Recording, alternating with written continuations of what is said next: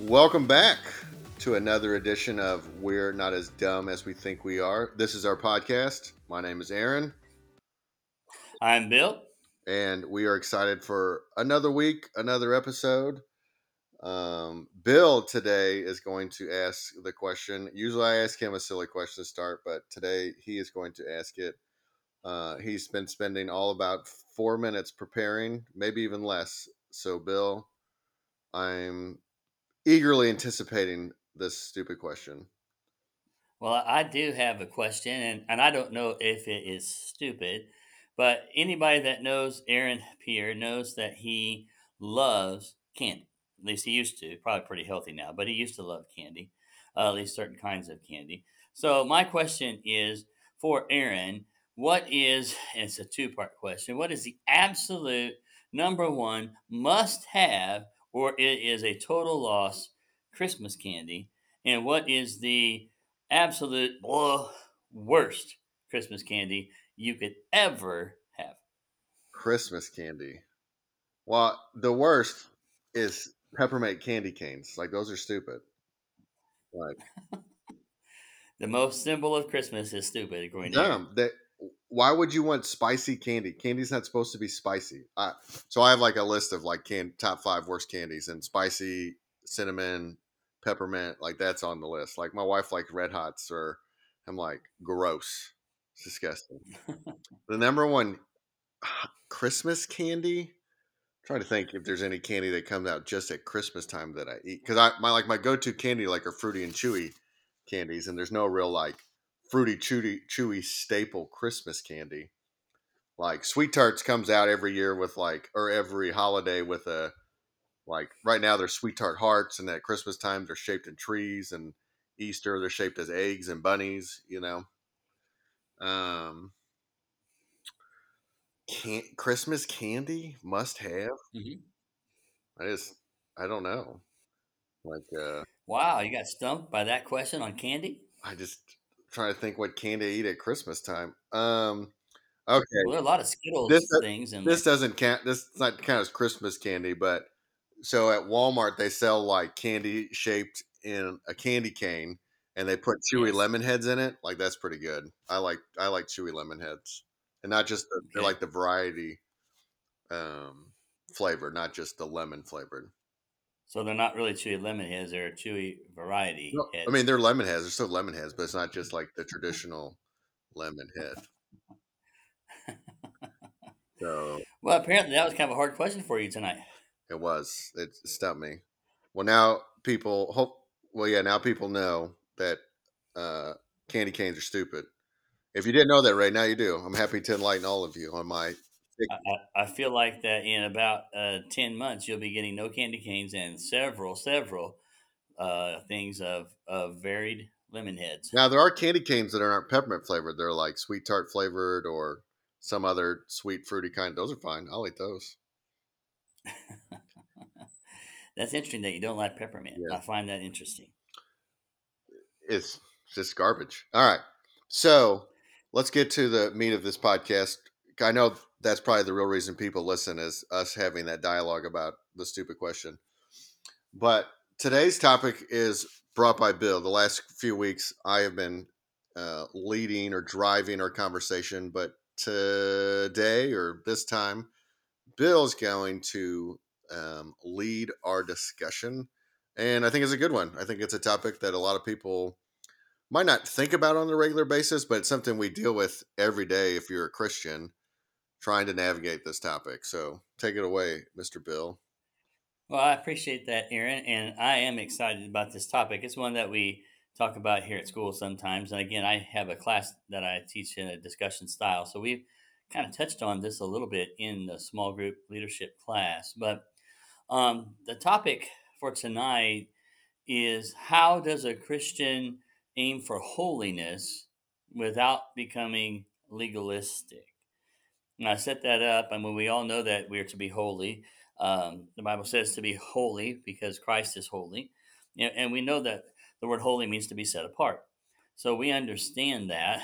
Um, but the hard part in the practical realm is pursuing holiness without becoming legalistic, trying to um, look at works and look at others and see how they don't measure up. So I have four questions. I thought I would lead off with Aaron and get his answers, and we'll try to discuss them and see where they go. But to start with, it's just a very basic question of what is holiness? What does it look like? And in your opinion, Aaron, is it an end result or is it a process? Do we ever reach holiness, or is it something we're always pursuing? What is it, and how do we get there?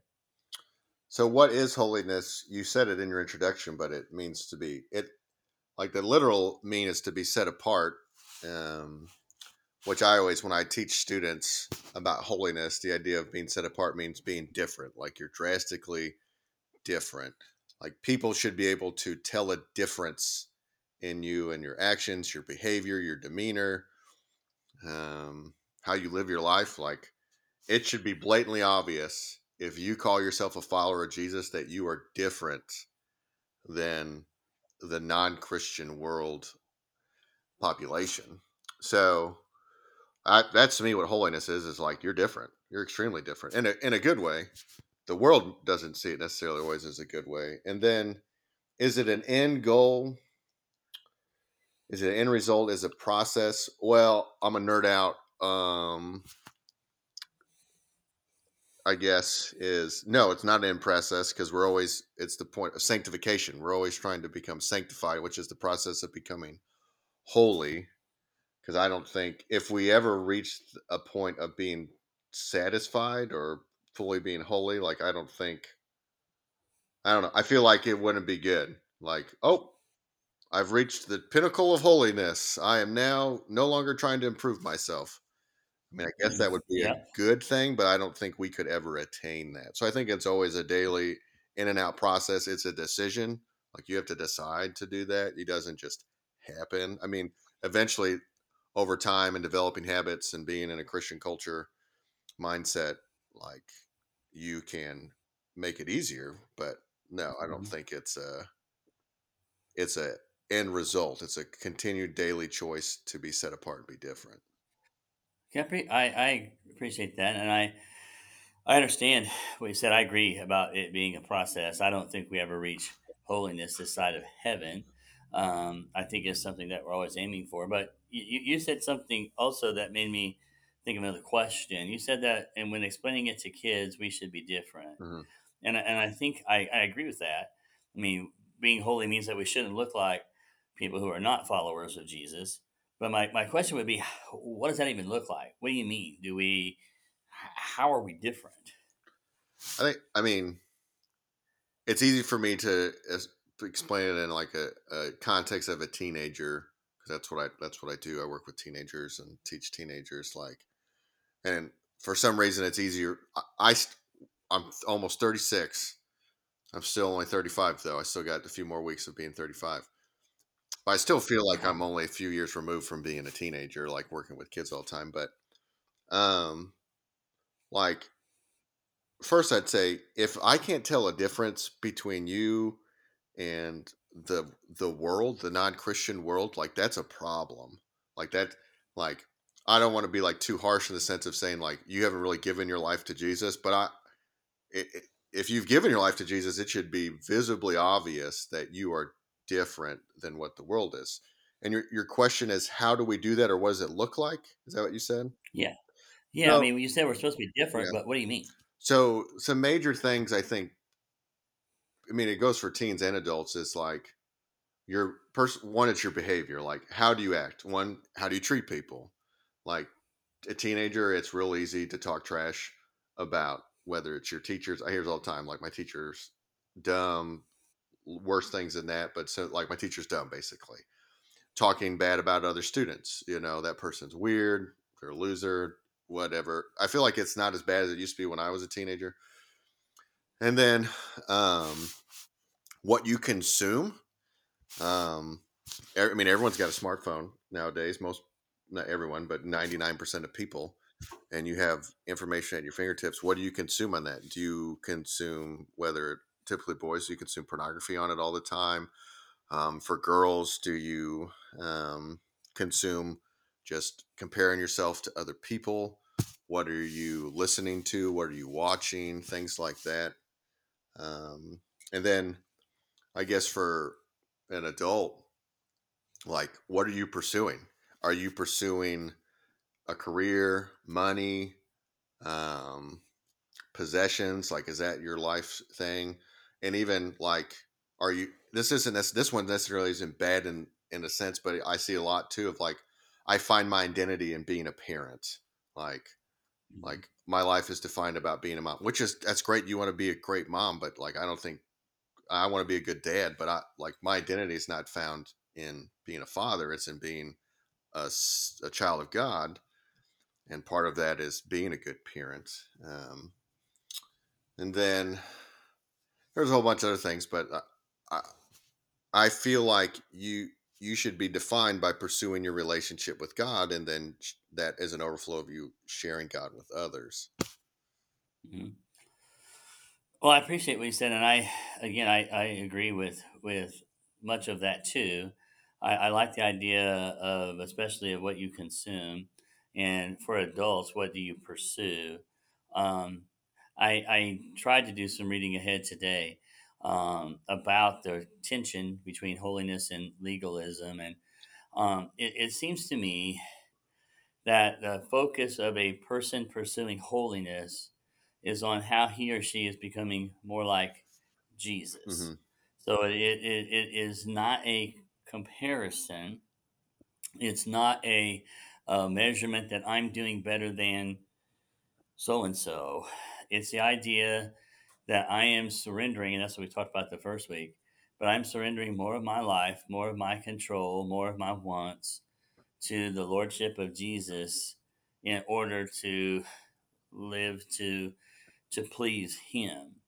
And so to me, holiness, a lot of it is the stuff that we don't do, but I also think it's the pursuit of Jesus in the positive vein. We seek to be like Jesus and do the things that Jesus did, at least to me.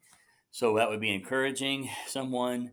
It'd be at your school, seeing the kids that are invisible that nobody sees, that everybody makes fun of, seeing them and not just not making fun of them, but engaging them and making them feel wanted. I think the positive side, if I could add to that, would be to not only to not do things that erode it, but to do the things that build it up. Hmm. So, But I think, oh, go ahead. go ahead. Well, you Well, I was thinking, said you go ahead. you brought up like I want to. I think love Jesus or pursue Jesus or desire to please Jesus. Like, Yep. how does that? Because I think that's what it comes down to. Like, how does that become something in somebody's being? Like, because I think if you desire to want to please Jesus, you're going to strive for holiness. But where does one? Because yeah, people choose to follow Jesus, but not always is it right away. They're like, oh, I want to pursue Jesus because he loves me. But it's like, all right, now I want to please him. Like, where does that? How do you make that happen? I feel like that's a struggle for Christians. Well, I agree with you. I think it is a struggle. It's a struggle for me. Mhm. I mean, I'm just going to be upfront. It's a struggle for me to always live in such a way that pleases the Lord. And for me, what gets in the way are my own selfish wants. I have things that I want to do. I have things that I can rationalize doing, and they get in the way of pursuing the things that Jesus wants. And I'm probably not alone in that. But to answer your question directly, how does one get there? I think it's the process of kind of what Paul said that I die daily. I choose every day to subjugate myself to the leading of the Holy Spirit, and every day is a chosen time that I choose to not live for me, but live for Christ. And probably I need to be conscious of that choice every day.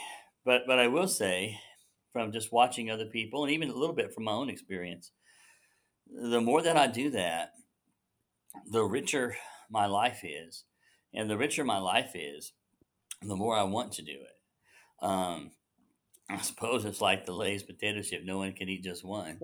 Well, if you follow Jesus and pursue Him, I'm convinced that it will be such that there'll be a want to do it more. It isn't that you're going to get everything you ever wanted. It isn't going to be that your life is smooth, but it's hard to pin down. But there's something very satisfying about living for someone bigger than you and pursuing something goal wise bigger than what you can envision. To me, there's something meaningful about that if we can grasp it. Yeah. Yeah, I think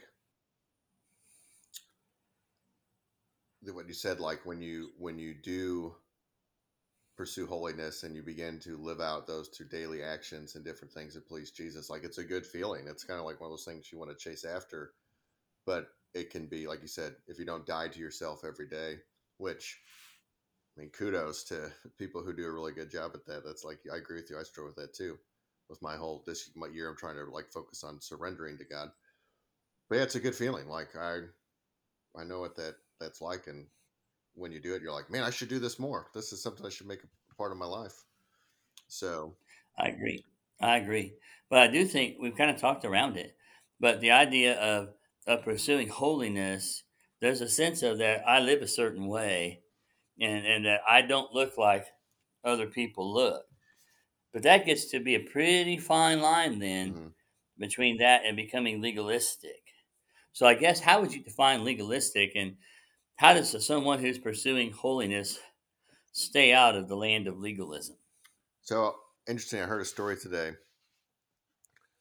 I wasn't even in the room. I overheard a story at work. Someone was sharing about someone else.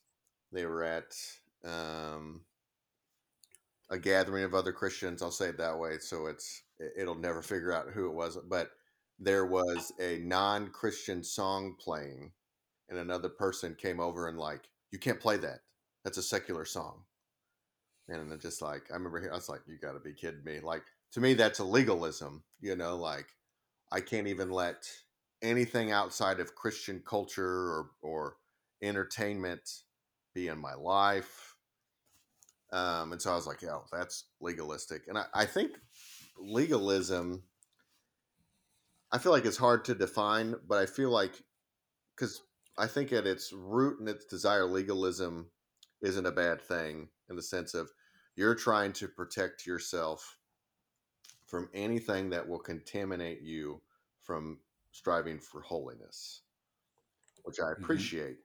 But then there's some things where people refuse to participate in something because they just assume it's going to negatively affect them. Like one example that was really big years ago was like Harry Potter. You can't read Harry Potter because there's wizards and magic in it, and it'll destroy your life. Someone recently asked me like about Pokemon, like they're against Pokemon, and I'm like, I don't see any problem with Pokemon.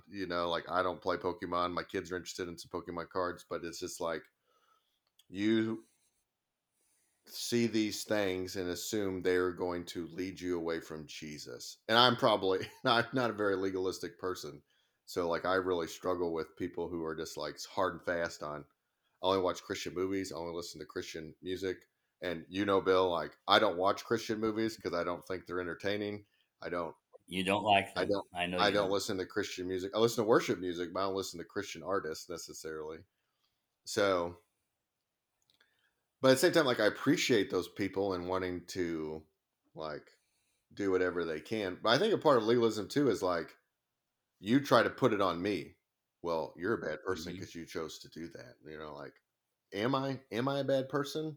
That's what you think. I'm more concerned with what God thinks and not what you think. So Yeah, I get what you're saying. Again, I was trying to read today various different topics and blog posts and articles about this topic. And one of the good distinctions I found was in a article at the High Point Church, but it was talking about legalism and holiness. The difference is to whom the glory goes. I think there's something to that. When we're pursuing holiness, we're seeking to bring glory to God mhm. and we're trying to emulate Jesus, and he's the focal point of the praise. He's in the spotlight, if you will. But I think legalism turns it around a little bit. Legalism makes the spotlight upon how obedient the person is. And I think if the spotlight is on how obedient I am, that might be more toward a legalistic approach. If the spotlight is on my conduct and how it brings glory to God, then I think that might be more of a pursuit of holiness. Now that's just a starting point, but I liked that. I like the idea that, and I think from the experiences I've had with my own life and with others, legalism is often about pointing out how different I am compared to others. If it were me, for example, I look at the Pharisees and they thought they were better than other people, which is at the heart, I think, of legalism. Um, the pursuit of holiness is an interesting one. I do think that there are areas of conviction. So some people, you don't have any problem with Pokemon cards and you don't like Christian music or movies. But for some people, being at a secular movie, if there is such a thing, or being at a movie that's not inherently Christian, listening to music that's not inherently Christian could be a stumbling block. Mhm. And for that person, they probably need to stay away from it. But I like what you put. There are some areas that the Bible is clear for everyone, but there are a lot of areas where the Holy Spirit interacts on the heart of the person to help them grow in Mhm. Christ. Because there are certain things that I thought 25 years ago were absolutely wrong that I don't see quite the same way now. Yeah. And there are some things that 25 years ago I thought were okay that I think, I don't think that was as okay as I thought it Yeah. was. And you and I've had this conversation before, and about like let's do the example of alcohol, because that's a thing I've seen. Some people who are very legalistic with alcohol. The Bible's very clear. It's a sin to get drunk, to consume alcohol in such a way where you're drunk and able to make decisions and be under the influence. But the Bible doesn't say you can't ever drink alcohol. The Bible talks about different instances where, I mean, Jesus drank wine. It wasn't like the wine of today. Like, it wasn't like he obviously didn't drink to get drunk. And I was a partier in high school. I drank and got drunk in high school, and then I gave my life to Jesus my senior year. And I remember in college, like, I had some friends who like wanted to drink when they're 21, and I remember just being like, "You're stupid." It's like, why? Hmm. Like, there's nothing positive about that, you know. Like, I said, it all tastes bad. Like, in my opinion, like, I've never had a beer that tastes good. Wine never tasted good, and all the hard stuff just burns, and the stuff that's like all fruity and stuff, can't even tell there's alcohol in it. So what's the point? So I just remember being like Right. real legalistic about it, and then over time, I'm just like, and part of it was like it wasn't beneficial for me to have that in my life. Like, I wasn't far enough removed. I'm far enough removed now where I can have a drink. I maybe have an alcoholic beverage like once every 6 months, if that's it. Like, it's a very uncommon thing. But like, if you want to drink and drink responsibly, that's that's fine, you know. But some people have a hard time. Like, you can't even have it in your house. You can't even look at it, you know. You picked a topic I have a hard one with. I know, I I'm know one of you those do. people that That's have a why I hard did. time with it. And not because, I mean, I haven't had much to drink in my whole life, maybe one or two Hmm.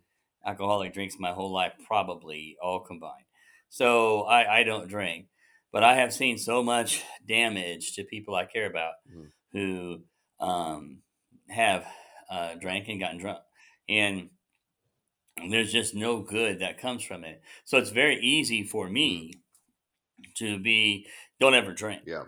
And it's easy for me to be legalistic about Hmm. that because I see real issues with that. I believe you're correct biblically that the Bible is very clear about not getting drunk. I also think that there is some area of conviction with regard to having an occasional drink. I think that's true. Um, but for me, I would ask this question, and I've had this come up. I think if you have a position of leadership, whether it be in your home, whether it be when in the church, I think you got to be extra careful Hmm. about how you use that freedom. Hmm. and be careful not to use your freedom for a stumbling block. Mhm. And I'm not talking just to you in general, Yeah. but I'm just saying that while it's okay to drink, I always be cautious about the circumstances. For example, I don't think personally it's healthy for Christian leaders to post on their social media sites them drinking. I just don't, because that gets so misunderstood. Now that could be legalism on my part, but I just think it compromises the witness. Yeah, well, I don't think you're saying don't ever do that. You're just saying I don't think that's wise. I think saying don't do that and I encourage you not to do that's two different things. And I wouldn't disagree with you. A lot of it's context too. I've where you live, what the culture is of your area. Like you just have to be wise in how you present those things. Like you said, some are stumbling blocks because it also, and it's not a stumbling block. Sometimes it's a stumbling block, but sometimes it is a deterioration of your credibility. Um, Mhm. Especially if you're in leadership, if someone sees you, like you said, posting out with a night of drinks with friends, which that's you're responsible and stuff, but some people might see that and say, "Oh, does he get drunk on the weekends?" Like a lot of Mhm. times they're just smart to be above reproach, as like Paul talks, Yes. you know, and like another thing Paul says in Corinthians it made me think about this in 1 Corinthians 6. He's talking about he leads into sexual morality, but the point he's making is like something might be permissible, you can do it, but doesn't necessarily mean it's beneficial. Like that's the thing we have to be smart about. Like you might have the freedom to do this, like God doesn't have a law against it or anything, but if it causes you to ultimately sin, you have to not do that because it's a stumbling Mhm. block. And I think Absolutely. and I think that's where legalism comes in is you think that applies to everyone when it does not. Like for example, years ago, Kara was convicted of a TV show she watches, and she's like, "I'm not going to watch. There's nothing edifying." And she tried to encourage me to quit watching a show I liked, and I was just like, and she wasn't rude or legalistic about it. She just tried to encourage me to do it, and I was like, "No, this isn't a problem for me." Um, and I think she handled it really well, as opposed to someone just saying like, "Well, no, you're a bad person if you continue to watch that TV show." Mhm. It's difficult to not become legalistic because what seems so right to you, we sort of think ought to be right for other Yeah, people. yeah. But the Bible has some very clear things about what are right and wrong that apply to everyone. I mean, there are some very clear scriptures that talk about how we're supposed to conduct ourselves and not lying and working hard with our hands and being kind and compassionate, forgiving. Mhm, I mean, there are things that are definitely said that we are supposed to do. Um, but a lot of the areas about which we can get legalistic are areas of conviction. And I have to be humble enough to say that this is where the Holy Spirit is working with me in my life and allow you or whomever the grace to work with the Holy Spirit in your life. mhm. It's hard though. It is. So your next question, I'm I'm going interested. to ask this one. I'm interested. Yeah. Um, Well, we talked about it's hard to not be legalistic. uh, I also think it's hard to be holy, mhm. especially today. Or maybe you don't think so, but I think it is. Why is it hard or why do you think it's not? Some things are easy, like areas to pursue holiness and righteousness, and some things are hard. I think is how I would answer that question, which is a very Chris Strickland way to answer the question. Yeah, you answered both sides. That was very Um, good. but I I think didn't know Chris was on I the think podcast today. ultimately it's difficult because I live in a world and culture that tells me pursue happiness at all cost and don't let anyone tell you what you do to pursue happiness is wrong because then they're being a judgmental jerk. So Hmm. that's what my non-Christian culture tells me, and if I expose myself to a lot of non-Christian culture it can become loud, and I don't. I try to be in tune with what the secular world is dealing with and going through and thinking and processing because I want to be able to reach that world for Jesus. But I live in a world that says pursue what makes you happy, and there's a lot of fun things out there that like that God doesn't want us to indulge in or be a part of. Um, and sin is supposed to be fun. It's supposed to entice us because otherwise we wouldn't do it. Satan wouldn't try to lead Mhm. us away to do boring stuff, you know. So I think it is difficult. It's a challenge, but like you said earlier, you have to die to yourself. Like I don't know. I've processed this a lot in the last year of my life. It's just like trying to tell myself just because I want something doesn't mean I should do it. And like that's something I tell my Mhm. kids a lot too, which is funny. As an adult, I have to tell myself that a lot too. Just because you want it doesn't mean you need to have it or you should have it, you know? Mhm. That's that's a very good lesson and a hard one to Mhm. learn. And I appreciate what you said about the difficulty of pursuing holiness, and I agree. I think the culture tells us a lot of things that are backwards from the Bible. But I was thinking, and it's a hard question. I'm not putting you on the spot, but I think it's a fair question. You said the non-Christian world is very good about saying, "Get what you want, do what you want. It's all about you." Mhm. Is the church preaching holiness? Are we preaching that, or are we preaching um, something different? What would be the difference? What Well, I just wonder sometimes if holiness might be a bit. I want to be careful how I say it, but if telling people that they need to pursue holiness in a proper context, not a legalistic way, but talking about what holiness is, that's not the same kind of message as God loves you, God cares for you, God accepts you.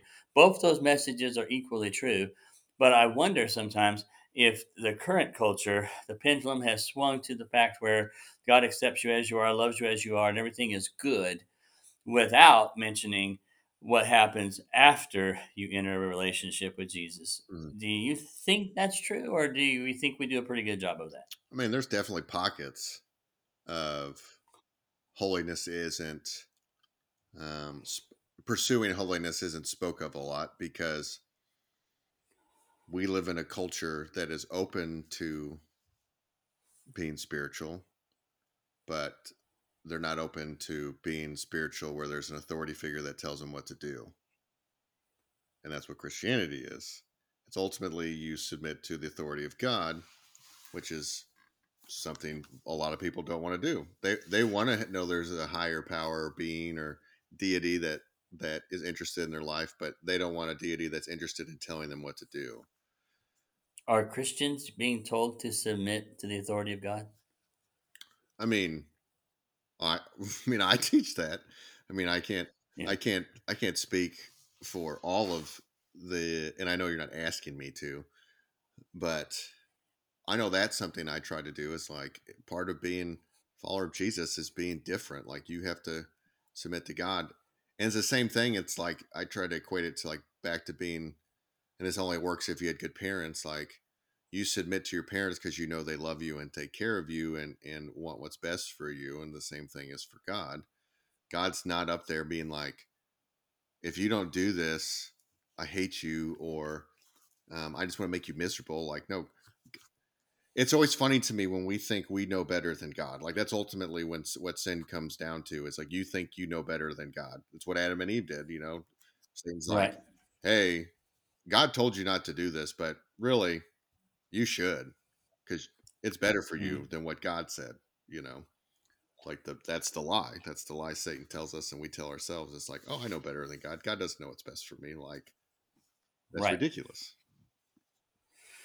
Well, I asked that because I mean, it's easier for me to say now that I'm not as I'm in the school and I deal with the I preach at a church now too, so I'm still in the church, but um, I look at the church as a whole, and it ebbs and it flows.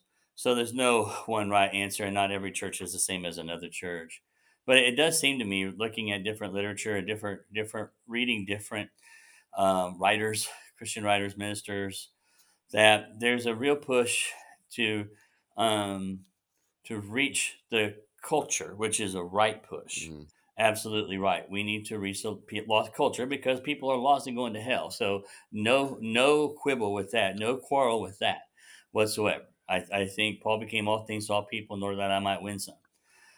But at the same time, I think I haven't seen a lot of sermons, and I look at Twitter, I look at sermon things, sermon series in online. I haven't seen a ton of them that talk to people about, okay, what comes next. Hmm.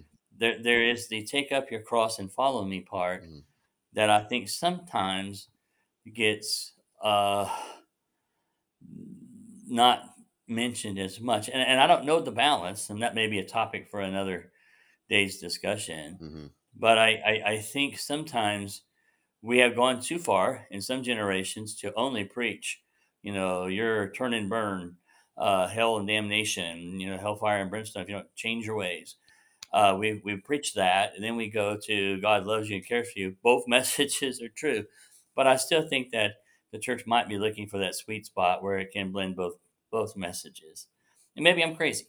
That's possible. I mean, you are crazy, but I think if we're not as Christian challenging each other to examine our lives and our behaviors on a daily basis, then we're not doing the right thing, And it's difficult from, I think, from a preacher standpoint, standing up on a stage and preaching a sermon to, you know, speak truth in a way where people hear it in a way that is, oh, I like this and want to keep listening.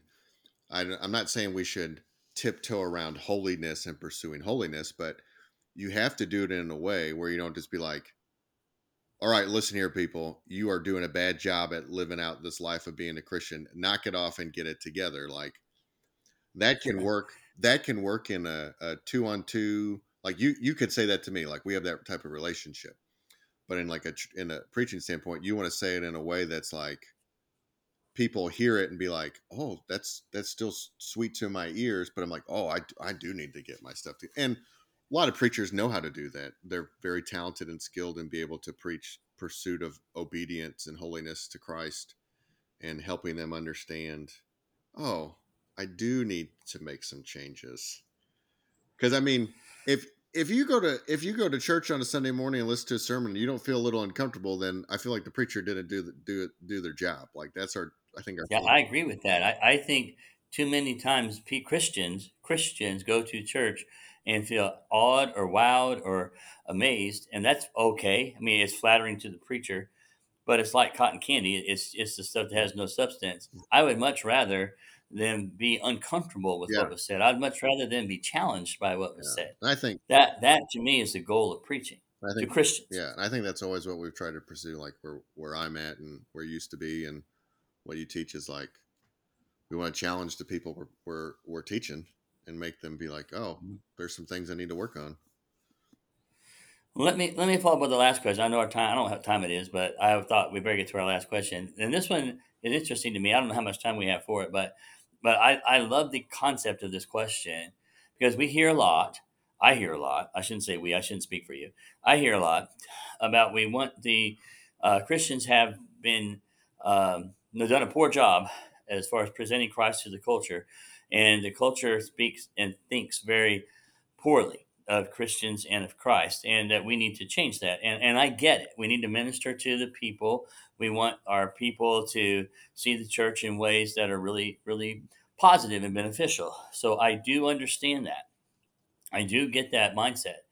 But at the end of the day, should a church really care about what the non Christian culture says about that church? And is that something that really is significant? I know it's out there, but are we caring too much? Mhm. Too little? Mhm. What do you think? Should the Christian church care about what the non-Christian culture thinks of them? Is that what you said? Yep. Yes. And here, let me explain my yes answer. If they don't like you because you adhere to what Scripture teaches about all the thing the Bible entails, and they don't like your way of living, then no, don't care about that.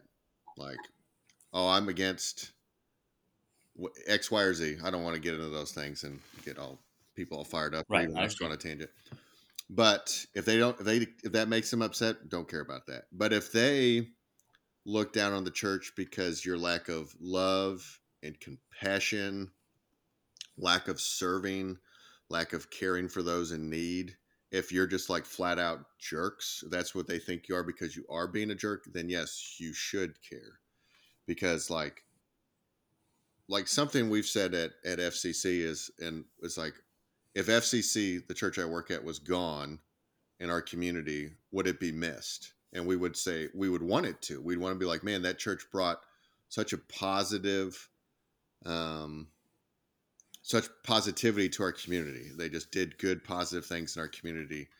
And that's what we would want as a church, that we are a congregation, that we are a group of people that bring the light in dark places and show love, show compassion, show kindness. We are considerate, but we stand up for truth. We speak with grace. When we have disagreements, we speak in a way that the people leave the conversation like, I'd like to have a conversation with that person again. Mm. So yeah, if they're mad at us because we stick to believing in Jesus and what Jesus taught, then like, no, I don't care. Like, sorry, I'm not going to change my beliefs. Let me ask this question, and I appreciate what you said, and I have much agreement with what you said as far as we should, if they dislike us for our stance for Christ, that's just the way it is. Jesus said the world's going to hate you; it hated me, Yeah. and I get that. I think though that if we are really not, if we are being legalistic or pharisaical or being judgmental, then, and that would be not unlike the Pharisees of Jesus' day, then I think that should be something that would be something I think Jesus would call out. But here's my hard question, and I wrestled this. I don't know that I have a good answer. But you mentioned all the things that the community should know of, and I've heard that question asked before. If such and such church went away, would the community miss it? And the answers usually come back to everything that you said, and those are good answers: compassion, kindness, grace, love, all of those things. But what I don't hear very much, and I'm not blaming you either, but I don't hear any stances for holiness. Why do you think that is? Well, I think all that other stuff is holiness, like that is being different, that is being set apart, because we live in a world where selfishness is the driving force, and all those other things aren't selfishness. They're driven by being selfless for what Christ did for us. And so, um, I mean, and again, people in the culture don't be like, you know what, they stand up for what they believe in. And I appreciate that. Some people hate that because it goes against what they are. Typically, the people that would be like, good for them are the people that would agree with them. So, and I think the culture doesn't know what holiness is. Like, they don't understand being set apart and being different. Like, that's a Christianese word, phrase, terminology. So, maybe you disagree with me, but that's cool, because then you won't say I liked everything you said like you normally do, because we think a lot alike. Oh, I don't. I hate to say it this way. I don't know that I disagree. I don't know that I think holiness is Christianese. I think, and it bothers me sometimes because words have meanings. Hmm. So when we use different words for spiritual things, I sort of think sometimes we dumb down the definition of them. And I don't know what other word to use other than holiness. Hmm. I mean, that's a biblical word of a characteristic of God. Hmm. That's part of theology of who God is. Yeah. So it's hard for me to say, let's use a different word. Well, Um, go ahead. Well, I was real quick. I would say I don't always consider dumbing down. Like, I read this recently when teaching the junior hires, like how to teach. It's the idea of breaking it down so it's more understandable. And I agree with you in the sense, like, don't take the meaning behind these words. Like, words have meaning with holiness and righteousness and sanctification and justification, all this stuff. Um, but I think it's good to break it down to help people understand. I I don't know. I don't have enough. I, I'll go poll the people at the gym tomorrow that aren't Christians and ask them, "Hey, do you know anything about this word holy and what it means and stuff like that?" And then I'll get back to you. I'll be curious. I suspect that they won't. So I think that culture will say it's the first word of the Bible. Yeah. So I don't know that. Or the first word of a thing But they say a lot when they are really amazed. Oh, yes, that's probable too. But I do think that I just think the answer to the question to me, what would the community miss? I think everything you said is good, but somewhere in my mind, something's missing from that. And I've never heard any church answer it. Maybe I'm just getting to be grumpy, but I've never heard any church answer it with that. That's part of the equation is living a different life, Hmm. being different from the world, showing them a different path, showing them a different way. It isn't the legalism of you don't do this, this, this, this, but it's what you pursue, how you conduct yourself, what you do. Everything that you said, I think, is a subset, and you said this too, of pursuing holiness. But what we really want to be, what we really want the community to miss is not our actions. We want them to miss the presence of Jesus. That's kind of what I Mm. think. But that question never gets answered that way. And well, lately it sort of bugs me. Yeah, I could see that. I could see where it bugs you.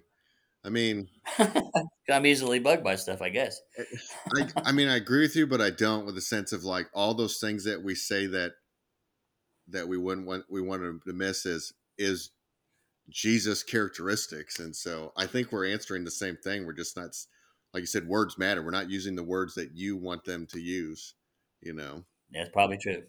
So, but we could sit and argue about this for a while. I feel like, but it is, I think, the length of time that people are like, all right, I've had enough of this podcast. So They are probably this done has with listening been to you. this has been a fun and interesting conversation about the pursuit of I have holiness. enjoyed it, Mr. Perry. You have been an enjoyable time. And I haven't felt very well today, but this has been fun. Well, good, and I'm sure we'll talk more about it later in our lives, and maybe even have a follow up discussion on this topic.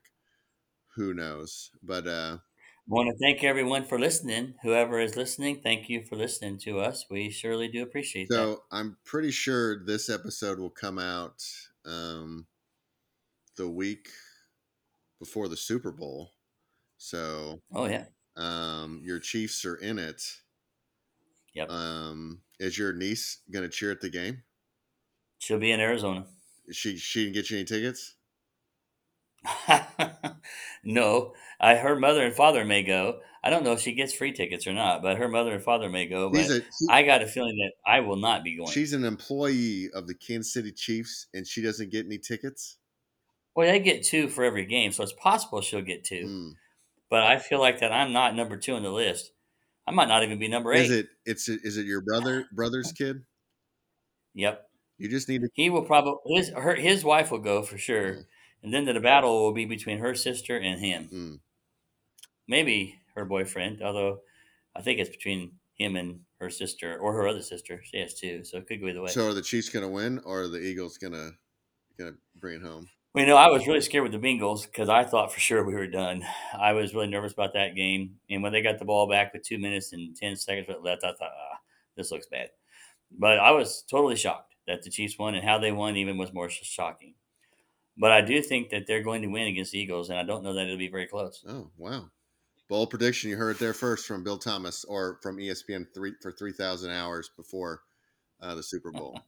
Well, That's what I think. we hope you guys all enjoy this episode, and whether you listen to it before or after the Super Bowl, we hope you enjoy the Super Bowl. And as always, we appreciate you listening and paying attention to what we think we know, because apparently we're not as dumb as we think we are, but we still think we're kind of dumb. So Absolutely. thanks for listening, and we will. I always want to say we'll see you again later, but I won't see anybody listens to this unless they tell me. So enjoy, and until next time.